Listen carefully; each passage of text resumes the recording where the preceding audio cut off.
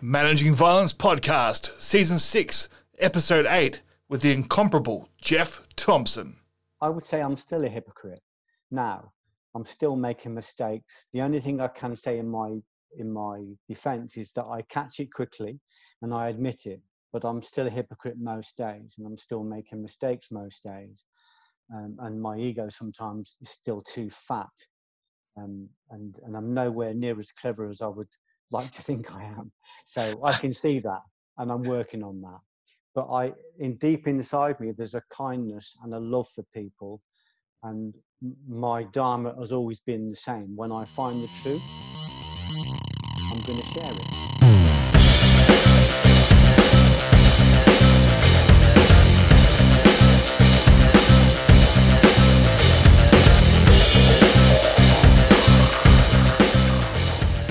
Hello, ladies and gentlemen. Welcome to another very special episode of the Managing Violence Podcast.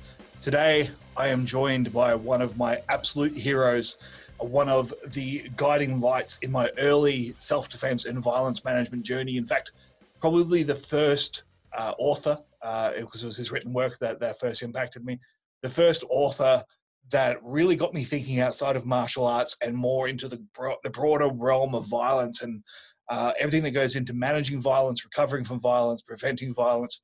And that is, of course, the one and only Jeff Thompson.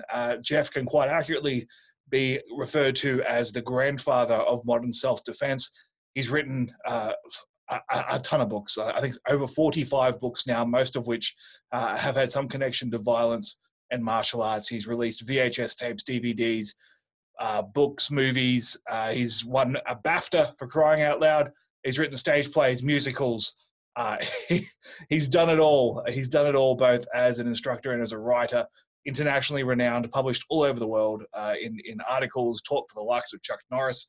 And he is just a legend. Man, what a privilege to sit and chat with Jeff Thompson. Before we dive into the interview, I need to mention that this episode, along with all others, is brought to you by Australian Warfighters Coffee. Not only a fantastic drop of coffee that keeps me going early in the morning and late at night when I record these interviews, but they also contribute to helping Aussie veterans return to the workforce through training and employment. So great things that they do. Check out AustralianWarfighters.com. We thank them for their support and for their service.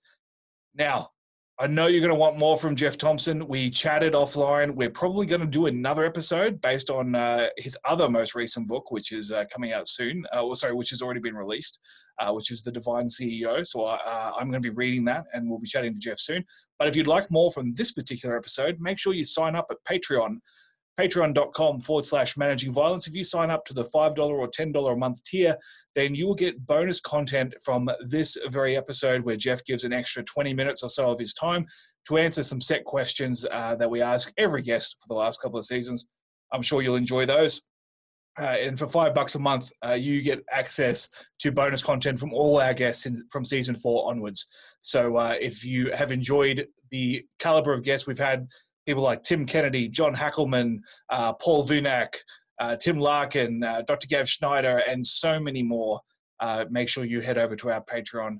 Also, make sure you join the Managing Violence Tribe on Facebook. That's our group, the Managing Violence Tribe. Also, make sure you like our page, Managing Violence Podcast, on Facebook, Managing Violence on Instagram, Managing Violence on Twitter, and pretty much everywhere else. Joe Saunders on LinkedIn. If you want to connect with me personally, would love to talk to you. All right. That's enough plugging. I'm sure you're here for GT. So here we are, the one and only Jeff Thompson. Okay, I'm joined here by the legend, Jeff Thompson, one of my bucket list guests when I first started this show. I put a couple of names on a list in it. I've still got the spreadsheet that I said maybe one day I'll get some of these guys, and Jeff Thompson was the top of that list. So Jeff's first book, Watch My Back, which was published in 1992, I first came across that as I was getting into this field, and it was the first real paradigm-shifting book that I read that got me thinking outside of the martial arts and more about what real violence actually looks like. And as a 18-year-old bouncer who hadn't grown up around real violence, it was certainly an instructional read to contextualize what I was experiencing and to let me know it wasn't just me. So Jeff's work has formed a soundtrack of my development I've read so many of his books. Like, I don't even know how many I've got on my shelf. I think I've bought Watch My Back. I think I'm about to up to the 5th purchase now because I keep giving them away. So I've got the Audible version that I have on standby, but the print version I keep giving away. So Jeff, it's a long way of me saying thank you for being here. It's a tremendous honor to me to have you on the other line. No, thank you very much. I appreciate it, Joe. Thanks for the kind words. Now, Jeff, I'm not going to spend any time giving your bona fides or why people should listen to you, because I think if they're listening to this show, they probably know who you are.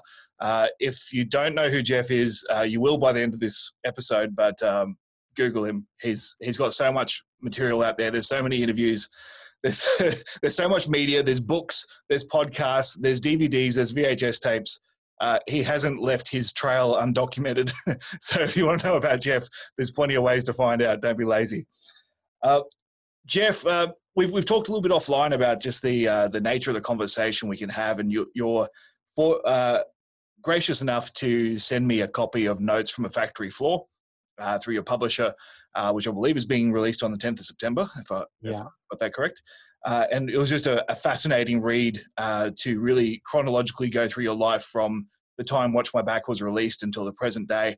And there is so much in that book that we could unpack, but for the sake of us only having a window of time here, I wanted to start focusing the conversation just around, I guess, what brought you fame, I guess, or brought you into the public eye, which was your time on the Doors in Coventry.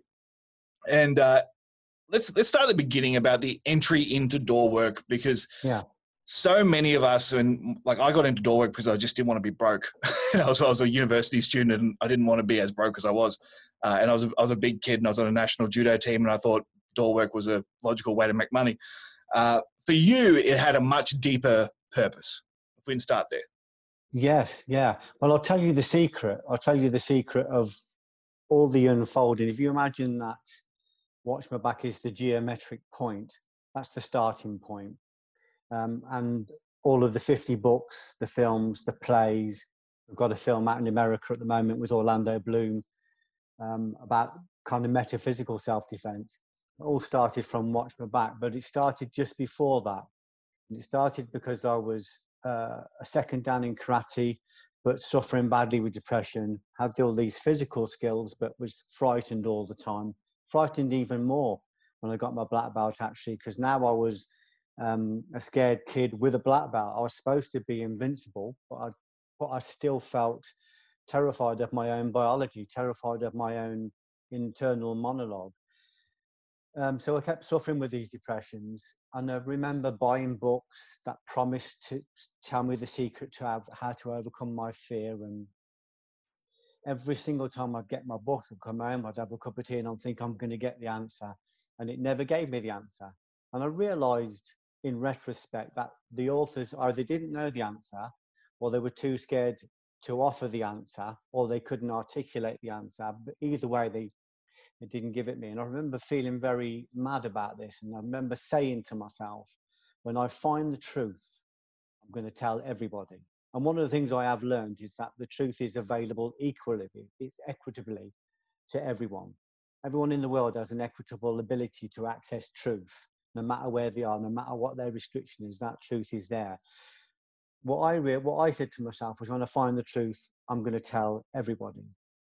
I didn't realize how much courage that would take to actually put that down on paper, but that was the beginning. And that was kind of, I guess, if you look at the Old Testament, the Torah, the Kabbalic tree of life, which is like the esoteric martial arts, it says that the master sets the table for the servant before he eats himself. In other words, if we want to know something, if we want to know a truth, find somebody to give it to. Find a body or a party that needs that truth, and the truth will be given to you. So when I said to myself, when I find the truth, I'm going to tell everybody, I'd accidentally triggered on the secret, even though it took me a long, long time to articulate what that was. So after this particular depression, and if you've suffered with depression, you'll know that you'll be lying there at 4 a.m. in a cold sweat, and it feels like the end of the world. Even your own internal monologue is kicking sand in your face. It's a very terrifying place to be. I just remember I had young children, I had a wife, I was in my early 20s, and I just remember thinking, I'm not prepared to live like this anymore. Just not prepared to do it. And I just felt this sudden rush of courage. I guess it was a communication with my highest self. And I just thought, I just have this idea. I'm going to write down everything I'm afraid of, everything. And I'm going to confront everything I'm afraid of. Confrontation, desensitization, confront the things I'm afraid of and become desensitized to the feelings, to the biology. And this made the form of a pyramid. I put my least fear on the bottom step, my worst fear on the top step, and I systematically started to climb up the pyramid. Literally, this is directly from Ueshiba, Maria Ueshiba, the founder of Aikido. Absorb 99% of your fears, and you will see that they are all false. They have no reality. They are all conceptualizations. Of course, that takes a lot of courage, because at the beginning, they're three-dimensional monsters. And as you get closer to them and get more detail, they really growl, they kick off, they posture, they threaten to end your world. But when you say, okay, do your worst, you know, depression knocks on the door, come in, have a sit down, put your feet up. This is my wife, this is my kids. Stay as long as you want. And it threatens to take your body, threatens to take your life, threatens to take your health. Take it. I'm sick of it anyway. I'm tired of it anyway. This body is a burden to me. Whatever you want to take. So in other words, I completely surrendered to it. I said, whatever you're going to do it. Whatever you're threatening, do it. Every time I did that with the fear dissipated instantly. I had to be certain. Ueshiba said it beautifully. 99% of it has to be absorbed. And he is a man that did absorb 99% of his fears. So each time I overcame a fear on my pyramid, I grew in confidence, I grew in courage, I grew in wisdom, I grew in knowledge. I started to develop what they call in Islam yaqeen, certainty. I started to develop, I think in the Judaic case, they call it knowing, and something that you actually know. I've overcome that. I've confronted that. It wasn't real, and I know that for certain. So that's a certainty, and you can use that. That's a reference point. Of course, I started to realize as I was climbing the pyramid that the person confronting the fears was my essential self, my observer. He was the witness. He was the one that was watching all of this drama. Of course, at the top of the pyramid, I had a fear of violent confrontation. And the only way I could ascertain to overcome a fear of violent confrontation was to confront violence. So I took a job as a nightclub bouncer. In the meantime, my confidence had grown so much, I'd left the factory. I started to work on a building site. I was training more. I was starting to expand my martial repertoire. I was standing up to my wife. I was standing up to my mom. I was less afraid of change. I started to recognize all of these subtle fears that were sitting just below the placeholders of the mundane fears. I started to trace them back, and all of them had no substance. So when my wife said to me, if you go out that door, I'm going to change the locks, you won't ever get back in, I'd just say, well, change the locks. I'm going training, change the locks. And if you want to change locks, if they're not there, I'll go and live somewhere else. So I started to use this concept of, whatever you're threatening me with, let's have a look at it. If you're threatening to kill me, let me have a look at that. I want to see that. I want to observe it. I want to see what that looks like. Once I wasn't buying into the conceptualization of fear, they started to dissipate. My final fear was this fear of violent confrontation.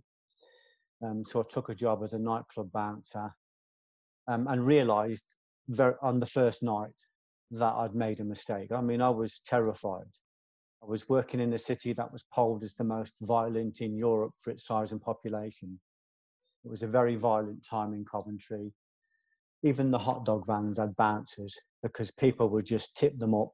If a police car pulled up outside a pub and went inside, they'd come out and the police car would be tipped on its head. It was a very lawless, it was like the Wild West. So the doormen were getting paid 4 times the wage of a factory worker, and for no good reason, and for a good reason. People were being killed on these doors. People were being killed in bar fights, not necessarily with guns, but with mostly with knives, or with just being stamped to death. 4 of my friends were murdered during my period as a doorman.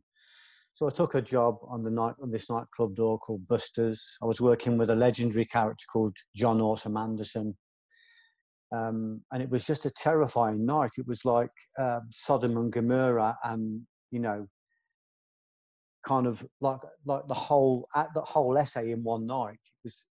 It was colourful. It was extreme. It was ostentatious. It was delicious. It was beautiful. It was scary. Everything felt seductive or confrontational. There was an old saying in Coventry. With Busters nightclub in particular, I remember spending five years there one night.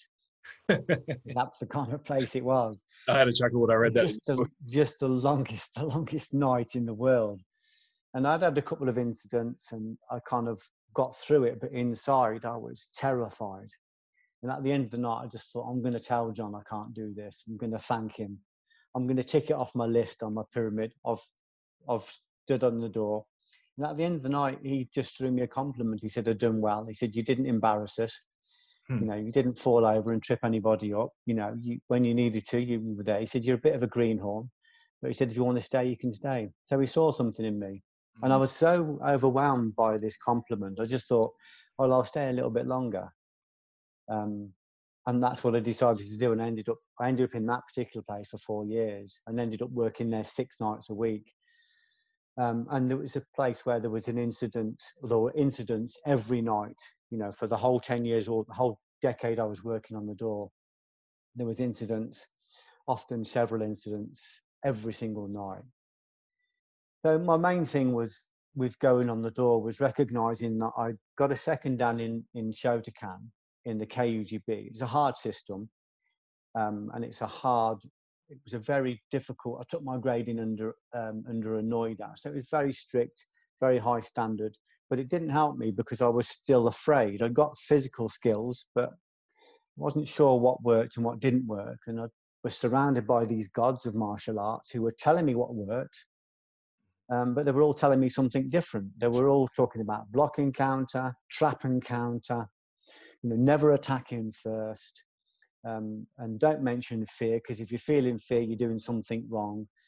So I just thought I was the only person in the world who was afraid. And then, of course, I'm stood on the door with people like John Anderson, who looked like he was cut out of granite, and this team of amazing doormen who didn't show any fear at all. So I just thought, it's just me that's terrified. And of course, I realized that, it wasn't the lack of fear, it was just the managing of fear. So I'd gone on there to figure out what worked for myself. If the gods of martial arts weren't going to tell me, or they were going to tell me, but 20 of them were giving me 20 different answers, and they can't all be right. And even at the age of 15, I remember standing in a pub and watching a bar fight and thinking, what I'm learning will not fit into that. It just won't. Even as a 15-year-old, I knew that. Then I remember chiding myself afterwards and saying, yeah, but you don't know nothing.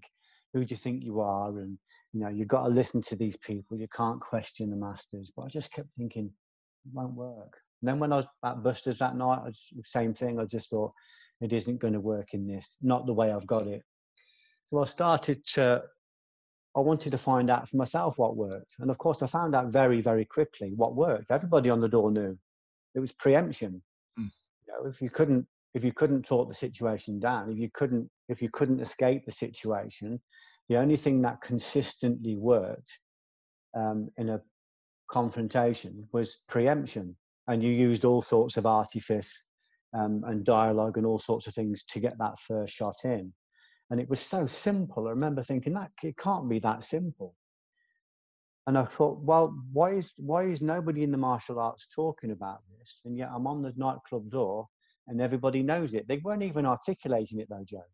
They weren't articulating that they got something different. But I knew that all of the doormen in a city that was full of tough people found the martial arts, quietly found it a joke. They all felt it was a bit socks and sandals. It was all a bit soft option. They didn't rate it because it had lots of guys come up who just didn't hack it. But so they knew the secret, but they weren't really aware of what they've got. But I noticed it. I thought, that works.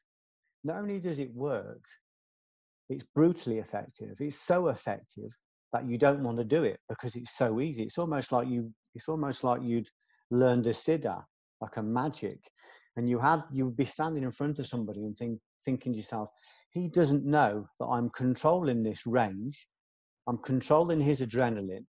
I'm controlling the up and the down of it. I'm controlling him with the use of sound, with dialogue. I'm even controlling his time and place. If I use dialogue in a certain way, I can pull him out of his body, send him into the future, and show him what the repercussions of confronting somebody like me would be. And then I could pull him back, and that would trigger the flight response, because I'd say, oh, listen, you want to kick off in my front room? I'll find out where you live. I'll find out where you work. I'll come round your house when you're having tea with your mum. You know, how do you feel about that? This is my front room. This is where I earn my bread and butter. How do you feel about me coming to your work? And so straight away, you would transport people out of their body into the future, back to where they are, and then they would back away. So you started to learn all these things. It became in the end like you're like shooting ducks in a barrel, because you knew something that they didn't know. It didn't mean they weren't dangerous, Joe. They were still dangerous. Drunk people do the most unpredictable things. Young people are hunting for reputations. People are dying on these doors because they have a drink, or they get arrogant, or they don't think quick enough, or they turn their back.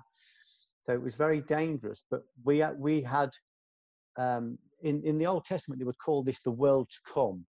They always talk about when you learn these skills, you will benefit in the world to come. What it means is the world to come means post knowledge, or post ignorance. So once you learn this new knowledge, you end up in another paradigm, and you're working with people who are in an old paradigm.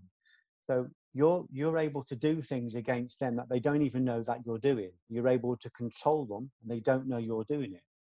So these are the things I started to learn, and I went back to my Shotokan class. I've got a Shotokan class, and I said to my students, we're doing this all wrong. We're going to change everything. And that's what I started to practice: preemption. I started to practice the fence work. I started to recreate real situations to trigger adrenaline, to trigger uncertainty. We started to do line training, animal day training, everything we could to try and replicate a real situation.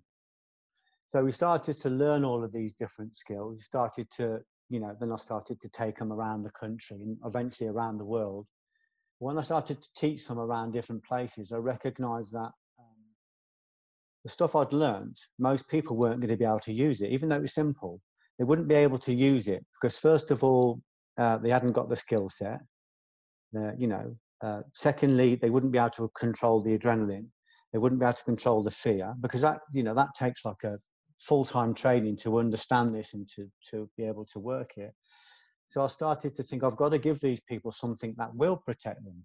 So I started to teach avoidance, escape, verbal dissuasion, loopholing, posturing, anything but a physical response. And then I would say to them the truth. Listen, if it becomes physical, this is the only thing I've found that works. I said, there are all these other arts that are wonderful, but most of them you wouldn't want to put into a real situation. You're never going to have the room to kick. And grappling, you've always got to presume you're facing somebody that's carrying, that's got a weapon, or there's going to be 2 or 3 of them. And if you go to the ground, you're either going to get your head jumped on or you're going to get stabbed. I said, so you don't choose the option of going to the ground. It's too dangerous. This isn't a match fight.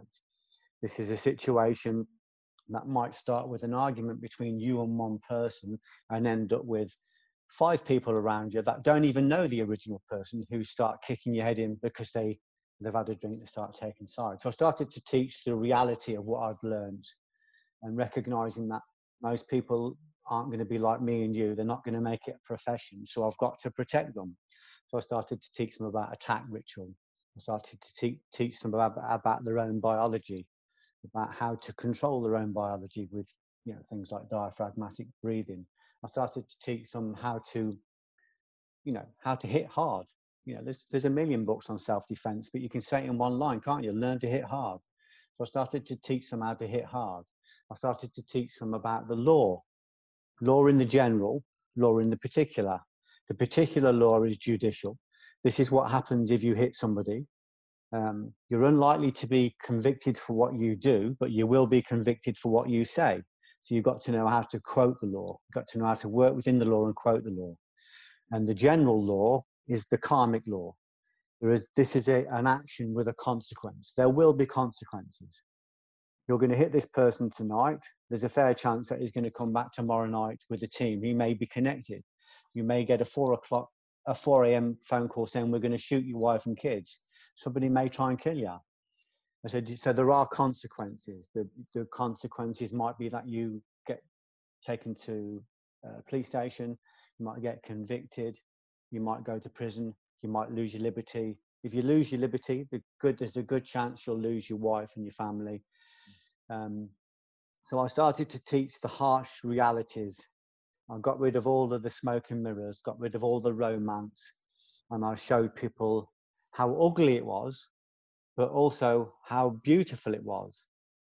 Because once you recognize that you can control that situation and you can win that situation physically quite easily because of your magic, even just with the sound of your voice. I started to practice Kotodama Gaku, from Aikido, the use of magic sound, or in Egyptology they call it Heka, the use of sound. So I started to use shaped sound to control people. So if I got somebody in front of me and I wanted to trigger their flight response, I would use harsh sound, or I'd use projected sound, like this is what's going to happen in the future.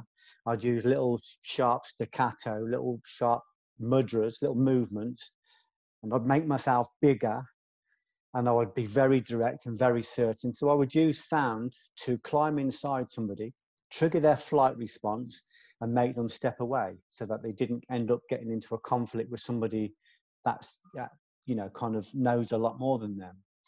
Once I started to realize how to do that, using mudras, using control, using sense, using sound, I started to recognize much later I could use that in a healing way as well. I could start using that like you guys do. You guys are expert at de-escalation, about talking situations down. People like Ellis Amdar, who do this conflict de-escalation. I started to recognize I could be, instead of being, a warmonger, I could be a Kissinger. I could start doing some across the table negotiations. And much later, when I tipped into the Budo, I would start using mudras, hands, touch, voice to heal. Literally to lift somebody out of a depression, to change somebody's mood, to heal somebody, just with the use of sound. It became an amazing, fascinating study for me. And obviously, that I'm talking about a broad arc. At the beginning, I was just knocking people out every single night, and because I was so insecure, I was so frightened, and I'd learnt these skills. So if anybody confronted me, I didn't take long. I was balding, I was skinny, I was soft-spoken, I was quite feminine, I was quite soft. So people would be queuing up to have a go at me, queuing up to fight me. So I found myself in lots and lots of confrontations. And in the beginning, I was so insecure that I was knocking people out all the time. But I was knocking people out so often that it became very frightening. I remember knocking 4 people out in one night, in one fight. And it wasn't just that you knocked them out. They'd fall, they'd land on their teeth, there'd be blood everywhere, there'd be girlfriends screaming, women crying. It was a very ugly situation. So I started to recognize I can't keep doing this. I don't mean this to sound arrogant. It's not arrogant in any way at all, but that felt too easy. I thought there's got to be a bigger game in town. And this is when the biggest revelation came, the biggest realization.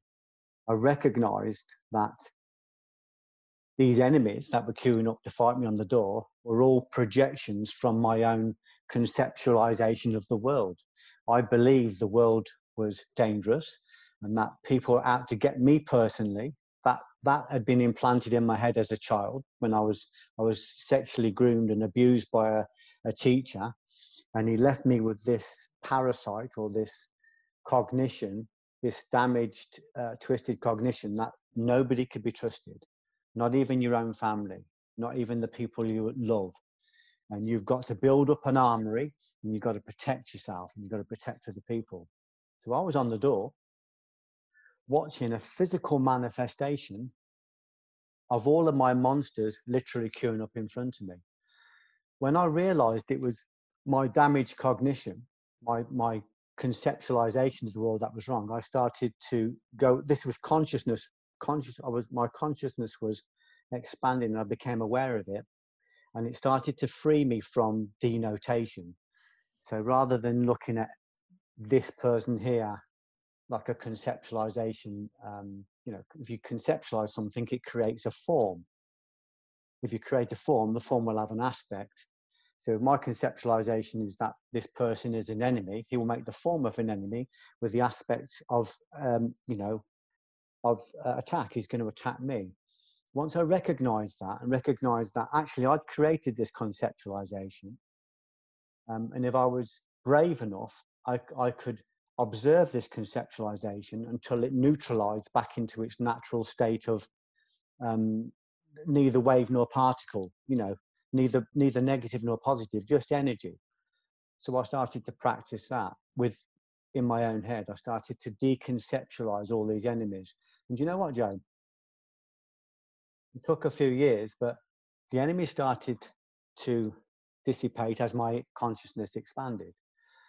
Even the infrastructure that I'd built with my conceptualization started to disappear. Nightclubs were getting knocked down. Pubs that I'd worked in were literally demolished, and flats were put in their place. One place I worked where it was very violent, ended up becoming a hairdresser's, obviously, which is, I say this joke all the time, but it was no good to me. It was no good to me at all.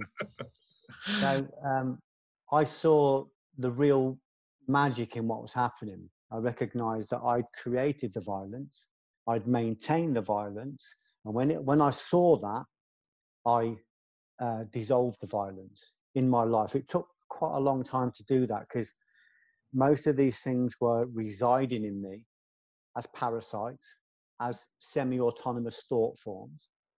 And as I started to go in Islam, they call this the greater jihad, the inner battle. So the world, the fight out there, nightclubs, security, they call that the lesser battle. This is the greater battle. So there's the lesser jihad and the greater jihad. The greater jihad is when you go, okay, I can see all the projections. Now I've got to come back to the projector. I've got to come back to the film, the perceptions, the conceptualizations, the precepts, the cognitions, and I've got to find denotation. I've got to dissolve that. And that's when I tipped into the Budo end of the martial arts and started working inward. And I literally saw the effects in my world.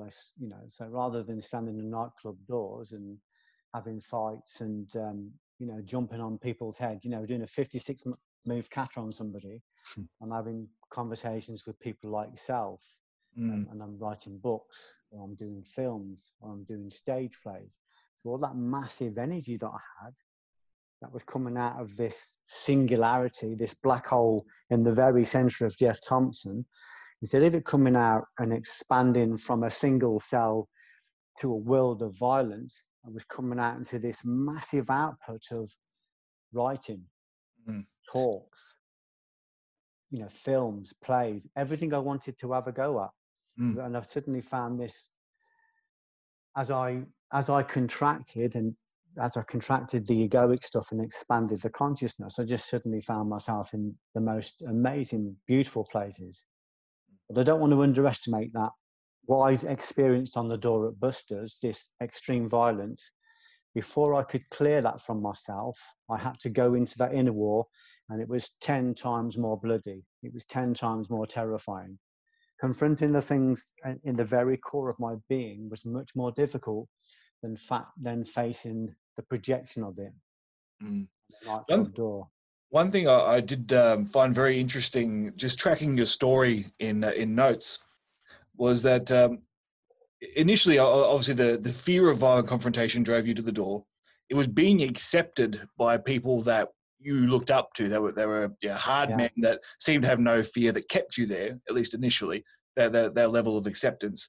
And then over time, as you started to, I guess, build the confidence in your own physical abilities, the violence itself always became an intoxication. It was something you were looking forward to. And you mentioned several times throughout the book being noticed and being somebody, I guess. Yeah. And not just in the violence sector, but later on as well, which we'll talk about in the writing. But I just want to drill down on that with the getting to a point where violence starts off as something that's scary and then eventually becomes intoxicating and something that you almost seek and you create for yourself. Because I found that myself where in my short career in the door, where eventually I started looking for those couple of seconds each night where things were chaotic. And I'm interested in the impact that had not only in your own psyche, but also on your relationships with people around you who were living in a different reality to you. Yeah. Well, you suddenly go from being this factory worker, the young family, like a nobody, to suddenly being a somebody. You are somebody, you hold the power on the door. You can say yes or no. You can let people in or you can turn them away. You start to learn some physical skills and you start to take out, some real monsters. Some of the people you confront and take out in fights, have big reputations. They're gangsters, they're people that other people are afraid of. So you start to get this reputation. So your ego grows fat on that. It grows fat on drama. It goes fat on notification, and you start to experience that, and you start to. I say you enjoy that. I never enjoyed the violence. I enjoyed the rush of adrenaline afterwards. Before, no one enjoys losing a fight. Yeah, it was that afterwards you always get this euphoria, and I think a lot of times people mistake. They think that you enjoy violence because because you get this feeling afterwards, but nobody enjoys it at the time. And of course, you might feel good about winning, but you don't feel good about if you have a bad night, if you have a black dog, and you feel as though you've bottled it a little bit, or your courage wasn't there, or you come out of a situation not brilliantly. So it was the aftermath of winning that made you feel good. But there comes a point, and of course, you're looking at things through filters. So you think people admire you, you think they love you, but actually they're just afraid of you because you're a hair trigger. You haven't got a great articulation, as in you're not, there's not a great vocabulary there. So you fall into threat and violence very quickly if the ego becomes threatened. So it wasn't until much later that I realized the people I thought admired me were actually very afraid of me, and I became a bully. Now, I wouldn't. That's not a nice thing for me to say, and I don't like to say it, but it was true. I used my physical presence and I used my physical ability to get my own way with things. I wouldn't have known it at the time. It's only looking back, I was quite ashamed of the fact that I became a bully. Was it the Nietzsche thing? Be careful when you hunt the dragon, that you don't become the dragon. When you look into the void looks back. So I started to misuse these skills. So what started out as a journey into some kind of salvation became a search for redemption. I became violent. I became a monster, and I did properly batter people. And again, it wasn't because I enjoyed it. It was because I was afraid. If I'd met somebody like, say, Tank, who was a notorious guy in Coventry, when I knocked him out, I wanted to make sure that he wasn't capable of coming back to fight me again. So I made sure that when he was unconscious, I completely destroyed him. So when he woke up the next day, even though he might want to come back and get me, he's not in any physical condition. And of course, the reports would come back that even when you was out, he was still kicking you. He was still stamping on your head. So there was a lot of things I used to do to prevent people from coming back. It starts to have an adverse effect on every single thing you do. You're obviously building up a karmic trail. My relationship with my wife changed. I became bloated. I also put on a lot of weight. It got quite heavy. I had a couple of affairs. I started getting into crime. I started to be a bodyguard to the kiters, to the guys stealing credit cards. All things that I used weak rationalization to justify. But I was starting to tip into the criminal world. Lots of my friends became full-time criminals. Some of them tipped into murder and ended up doing lifetime sentences. And I was on my way to that as well, because I had a reputation. People wanted to pay me to collect debts. They wanted to pay me to run violent doors, and they would pay me a lot of money to do it. And it had an effect on everything I did. So it started to destroy my whole family unit. So what began as physical and then psychological started to spill in very much into the sociological. And I did a lot of damage there, you know, and all the time walking around thinking, these people respect me. I turn up at a club, they let me in free, and there's drinks on the bar like winners' cups. But actually people were just afraid.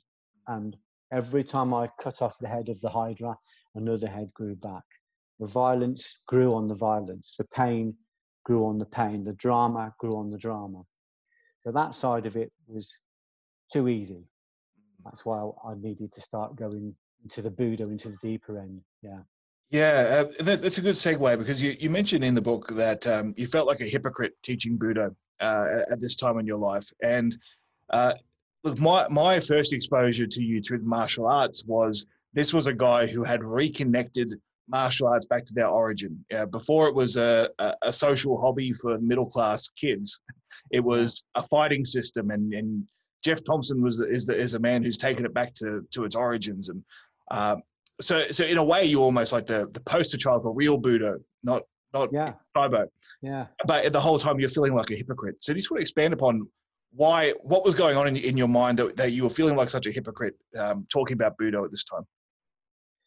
Because, you know, you talk about Budo, and that's easy to talk about. It's very exciting. You know, we're talking about Budo, we're talking about secrets, we're talking about the siddhas, the kind of magical powers you start to get as you start to tip into it. But how can you talk about Buddha when you're having an affair and you're cheating on your wife?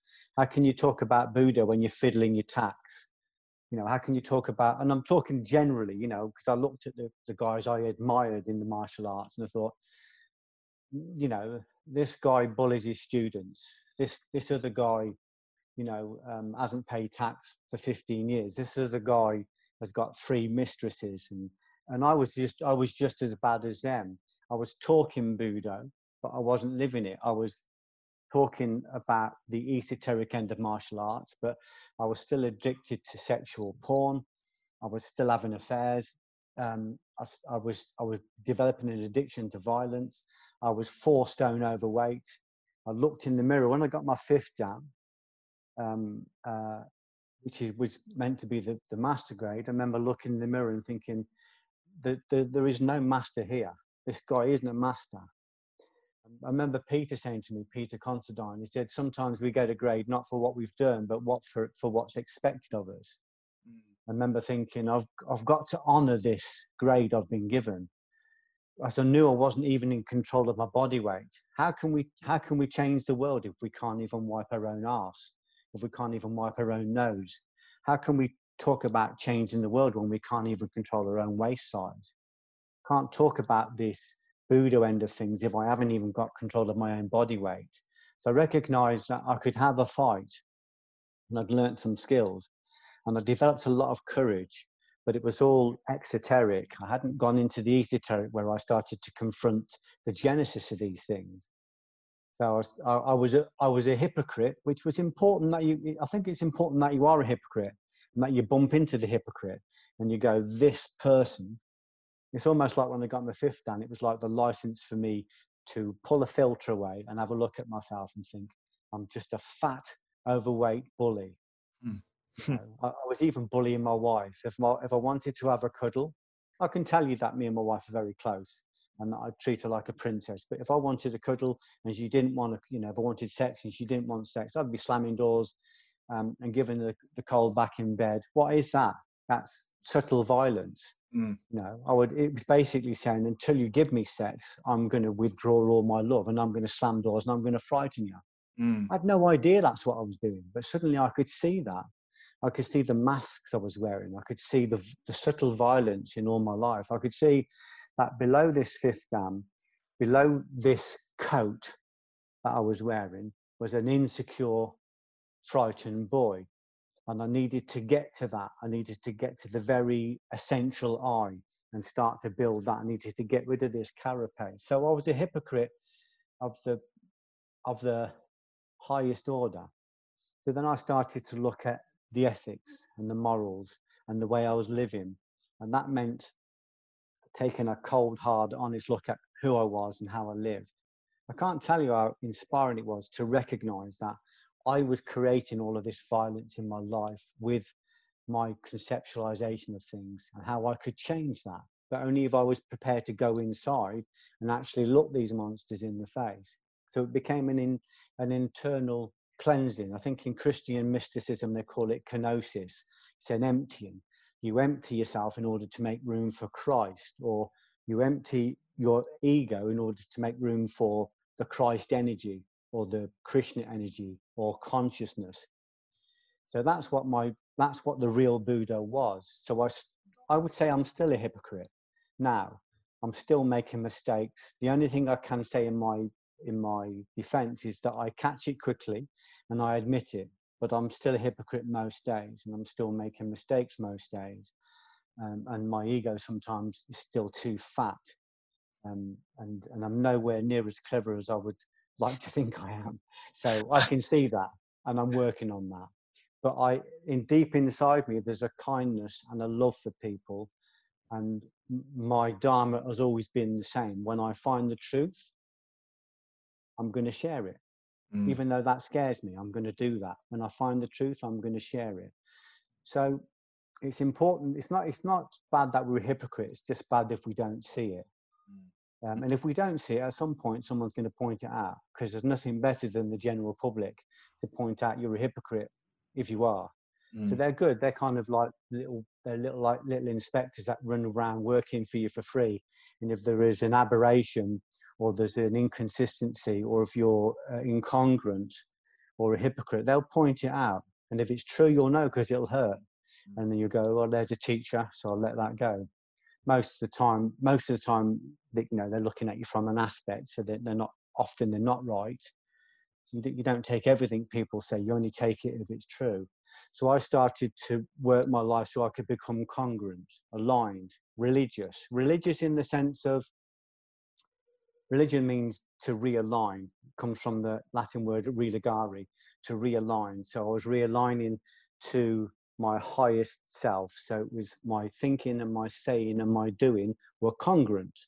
Whereas before, when I was talking Buddha and being a hypocrite, I was talking Buddha, but I wasn't thinking Buddha, and I wasn't acting Buddha. But I mean, talking is a good start.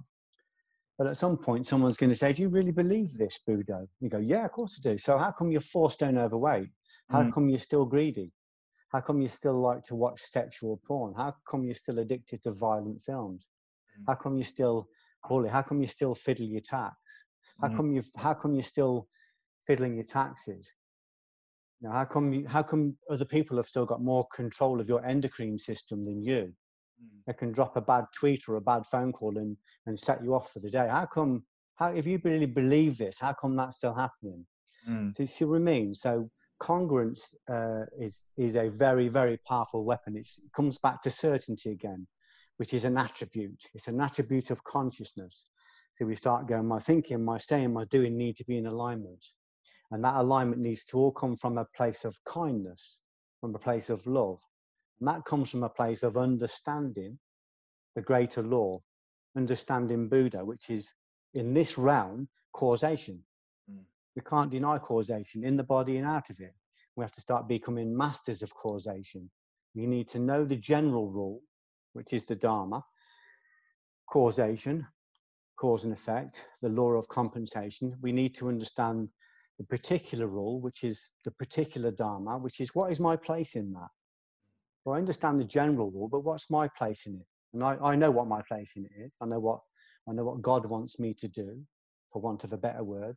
I know what I'm here to do. And I do that. Even if that scares me, I'll continue to do it. And this is what I'm doing now. This is my Dharma now. This to tell my story, to tell my truth, to do what I promised to do, which is say to people, this is what I've learned. Like, for instance, I can say to you, I've learned that violence isn't difficult. The truth of it is very obvious, but there are consequences to it, and those consequences are dire. They're real, and they're dire. Even if violence is well meant, it still rebounds on you, because there's still a law of causation. And if the judiciary doesn't get you, the karmic law will get you. All debts are collected at some point. The universe always rebalances itself. So you start to understand that, and then you become true Buddha, which I remember one of the things you mentioned in your email was about who influenced me. And Ushaba was probably the guy that influenced me the most, because if you get a chance, anybody listening, have a look up Ushaba on Wikipedia.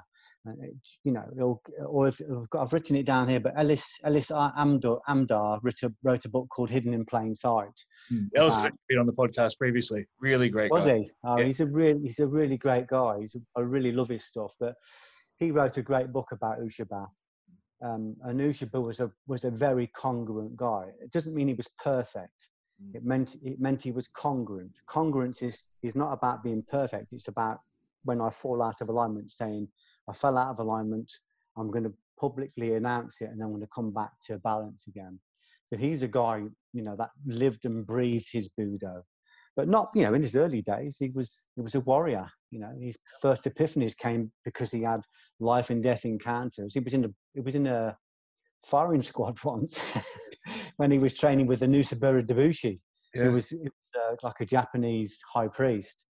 So what I loved about him is I felt there was a real alignment with my journey and his journey.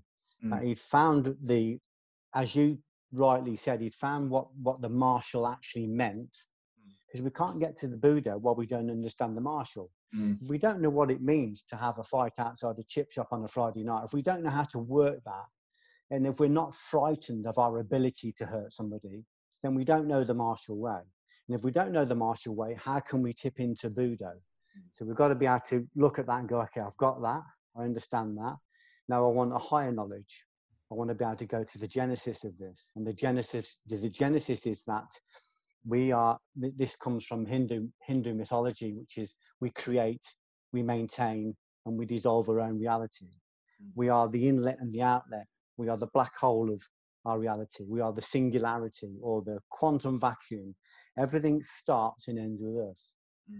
I am certain of that because I've experienced it in very, very real terms. I'm certain of it. I'm not as good at it as I'd like to be, but I'm certain.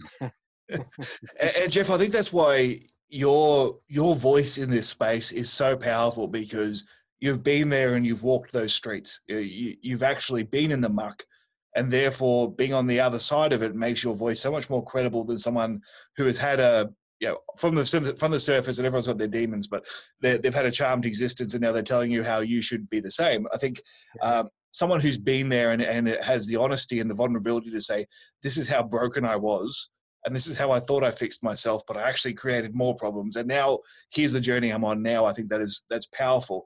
And I think I'm being conscious of the time, but just wondering if you've got some practical advice, if we've got listeners out there that perhaps are still where you were on the door of Busters, metaphorically, in their life, where they're still engaging those demons, and they're still, maybe they're trying to find some way out.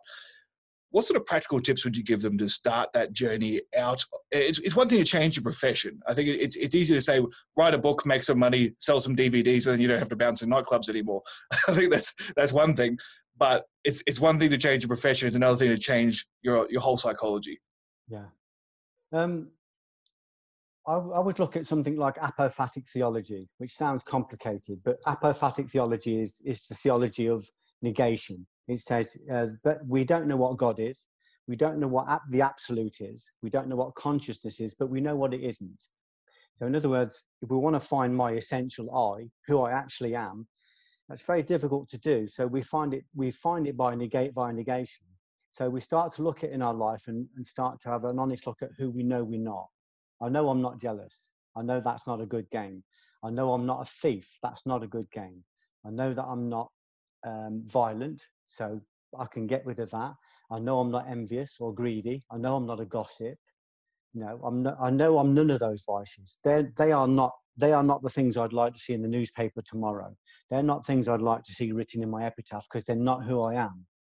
So once you start to recognize who you're not, you can stop engaging those parts of you who you're not. You have to first look at that. While we're still rationalizing violence, of course, we're going to keep doing it, but we rationalize it because we're scared to let go of it, because it's the way we control the world. It's the way we keep things in order. But there'll come a point where that'll be taken off you. If you don't look at it yourself, at some point, that will be taken off you, however it's taken off you. I had a very good friend of mine who was a monster physically, and he was never going to go into the Budo. Then he had a very bad heart attack, and he lost all of his physical ability, and he went into the Budo like that. But we don't want to wait that long. We want to start looking ourselves. If we're true martial artists in the true sense, want to look at Budo, then we need to start recognizing Dharma, which is the law around us. Everything you put out is going to keep returning at some point or another, and you carry the debt of that in your body, in every cell of your body. If you don't pay the debt off, it carries over to your children and to your family, of course.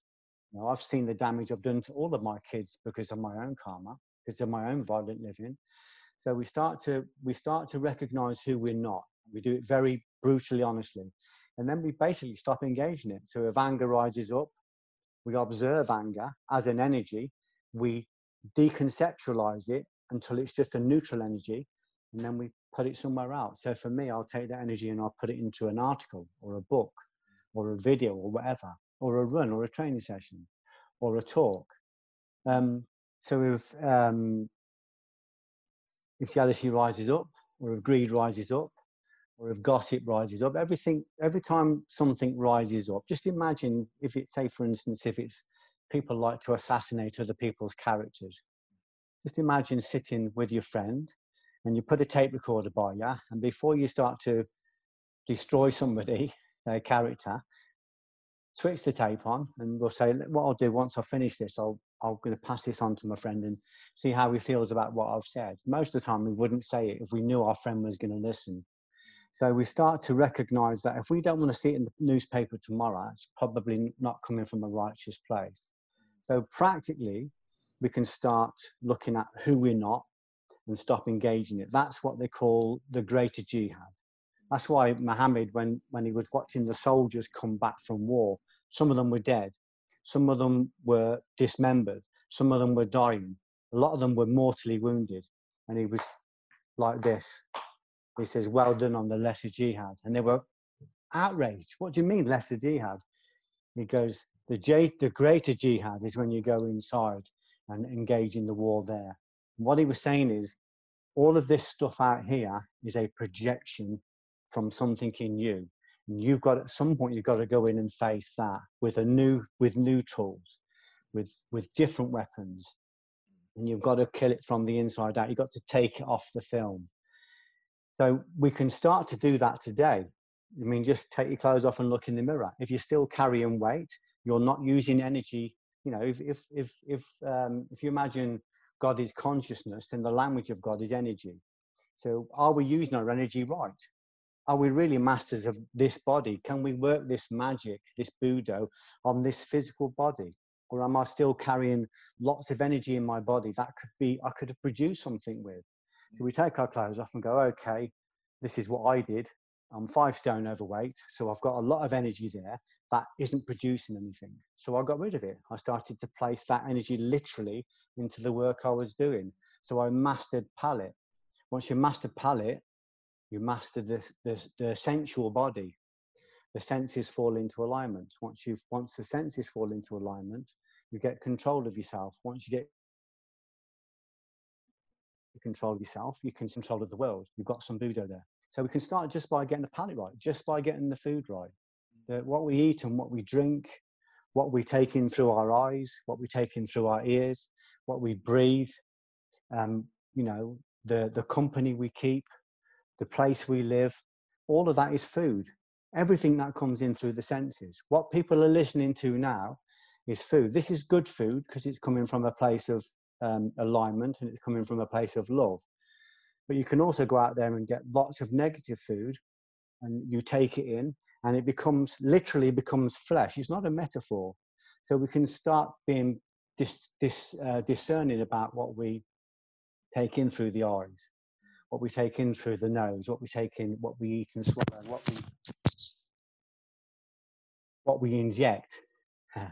So we can start with the basic things. People think those fundamental things aren't important, but they are the foundation of everything else. So if it doesn't come from kindness, don't do it. If you want to do some esoteric exercise today, go out, don't gossip about anybody, and don't be unkind about anybody. Even the hate bait. You go online and you've got the big glaring politicians. They're dead easy to hate. People are reaping energy off us all the time just by putting figures in front of us, and it's easy to hate. Just don't hate them. Don't judge them. Just observe it. Observe it as a non-conceptualized energy, and just watch how quickly it stops affecting your life. If you find yourself falling into judgment and having an opinion about everything, energy is just being raped every single day. And it's essential energy. It comes from the essential I. We just come back. We just start to observe things. And then we'd be very, very, very careful about what we engage, what we identify with, what we give life. If I give hate or anger engagement, it will incarnate me. And from the time it incarnates me, I am hate. That's going to affect my wife. That's going to affect my children. That's going to affect my friends. It's going to go out into the world. It's going to affect the world. It's going to add to the fatberg of karmic debt that this world has already got. We don't need to add to it. We can be kind. So people think the esoteric exercises are, something fantastical. It's normally something very obvious and very mundane, but very, very difficult to do. Jeff, I've got a couple of questions here that have come in from listeners. I put a call out to if anyone had anything in particular to ask you. So they won't follow any particular chronological order, but Okay. feel free to answer them as in depth or as briefly as you want. The first one comes from a former guest, actually, Jim Snipe, who originally from Birmingham and probably frequented some similar bars to you in the 80s. He's now a registered nurse and a healthcare violence expert here in Melbourne. But he wanted to know if you had any run-ins with English football violence in the 80s. During the 80s, Coventry went through a very strong, I would say, a two-generational displacement. So in the 60s, Coventry was a hub for people from all across the world because we were an industrial city. So in the 80s, we had factories everywhere. In the 60s, sorry. So people came from India, they came from Jamaica, they came from the West Indies, they came from Scotland, Ireland. So we had a massive culture mix of people in Coventry, but within 2 generations, the car industry died. So on the third generation, you've got families of children being brought up in a city with no work. So we had a huge displacement of violence. So when I was working the door, there was massive amounts of violence, and amongst those were lots of gangs, the Bell Green crew, the Stoke Aldermore crew, and these were, these people were hugely dangerous. So, but they were also, to answer his question, they were part of the football crowds and all that as well. And I did used to stand on the doors for some of the football matches, but most of our stuff came from designated gangs, and they, like I said, lots of people were murdered during that period. So we did encounter a lot of them. Yeah. Okay. Next one comes from Nicky Aston. He said, this is something I'm curious about, because you're someone who quotes the Bible, the Torah, Hindu and Buddhist scriptures. You quoted Chinese philosophers, the Quran.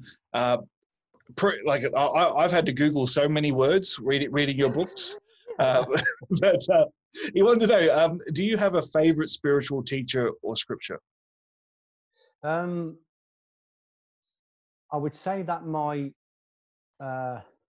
center point is mysticism, Christian mysticism. So Christ, but not necessarily Christ as the person, but Christ consciousness. So I was brought up with Christianity, so that's my starting point. A bit like my first very strong martial art was Shotokan. So that became my hub.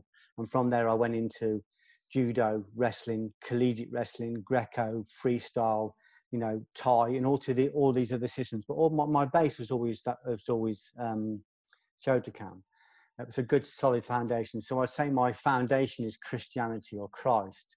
But I also I'm deeply into the study at the moment into the Kabbalah, you know, the Tanya, the Zohar, all the Abrahamic faiths, the exegesis of it or the explanation of it. I absolutely love Hinduism. I love the story of Arjuna.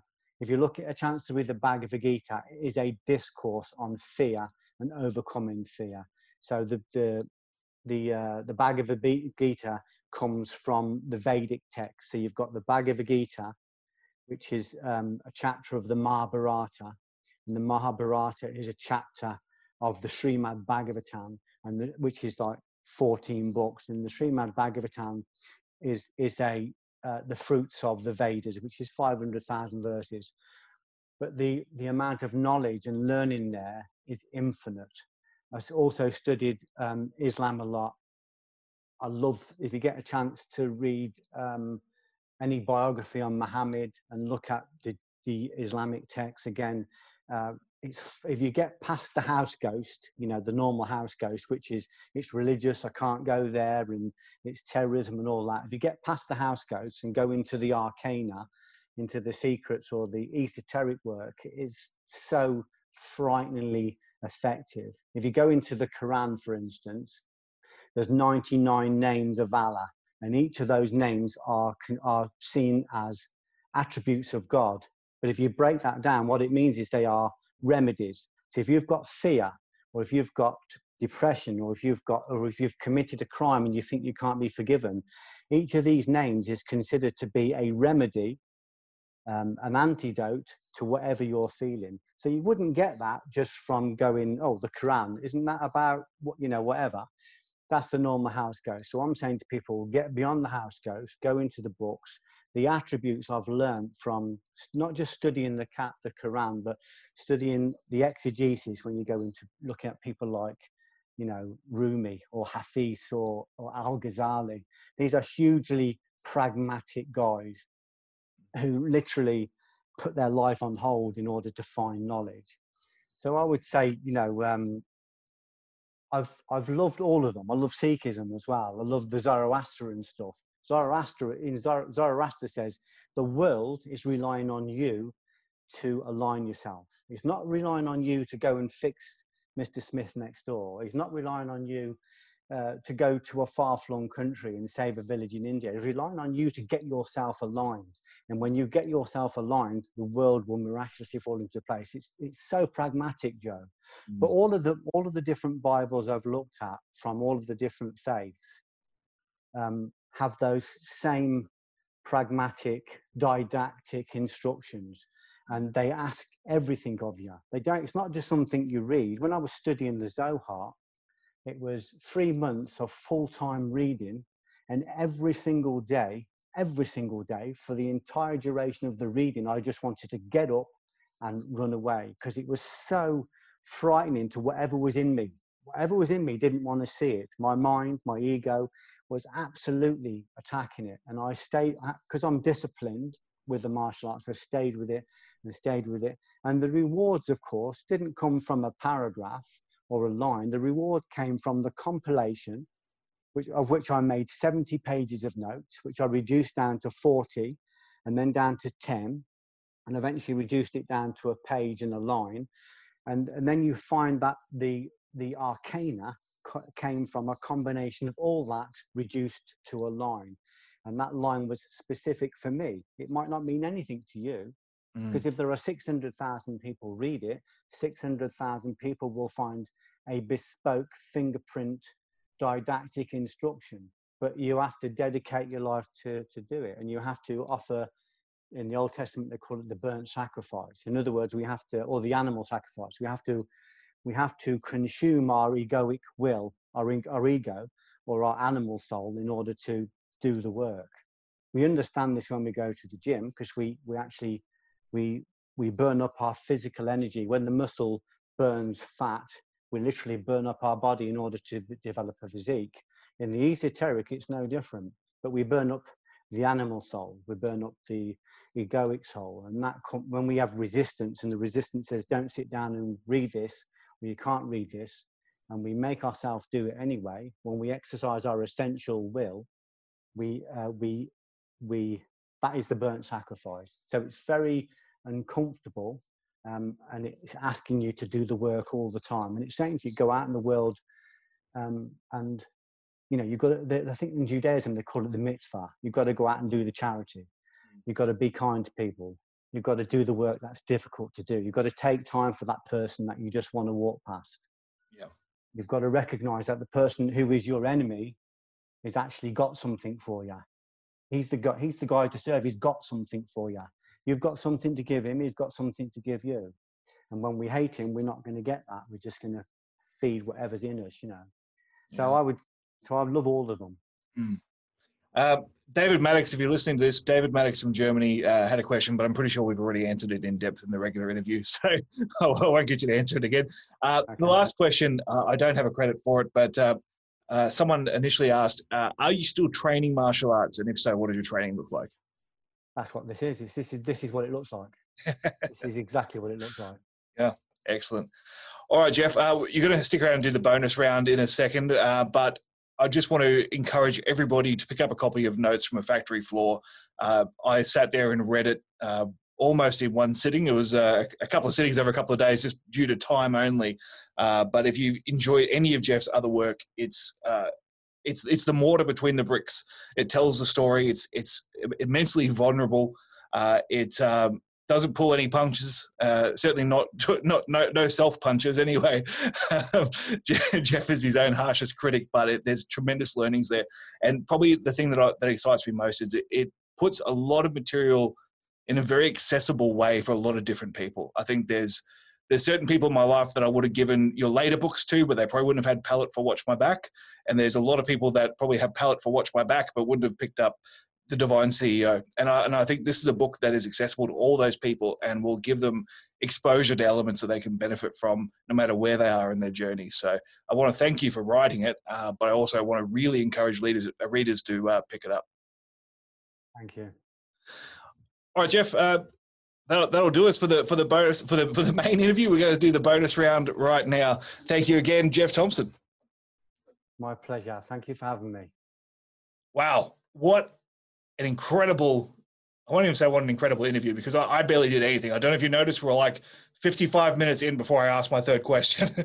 I did very little in that one. I just got Jeff on the line and I poked him and he spilled the gold. Look, I know not everyone's on the same wavelength with spirituality, but for Jeff, I mean, managing violence and his spiritual journey are one and the same. And they're so tightly interconnected that it's impossible to talk about one without the other. And I really think there's so much to be gained, whether you're a spiritual person or not, listening to the insights of a man who has had such an incredible depth and breadth and intensity of experience when it comes to managing violence, and then come out the other side as an incredibly peaceful, lovely, kind human being. I think there's so much to that. And I just want to thank Jeff for sharing his story. And I really do hope we get to do it again in the very near future. All right, that's it. Make sure you head over to patreon.com/managing violence if you'd like to hear more from Jeff. And check us out on all our social media if you'd like to stay connected and see what's coming up next. Until then, I'll talk to you next time.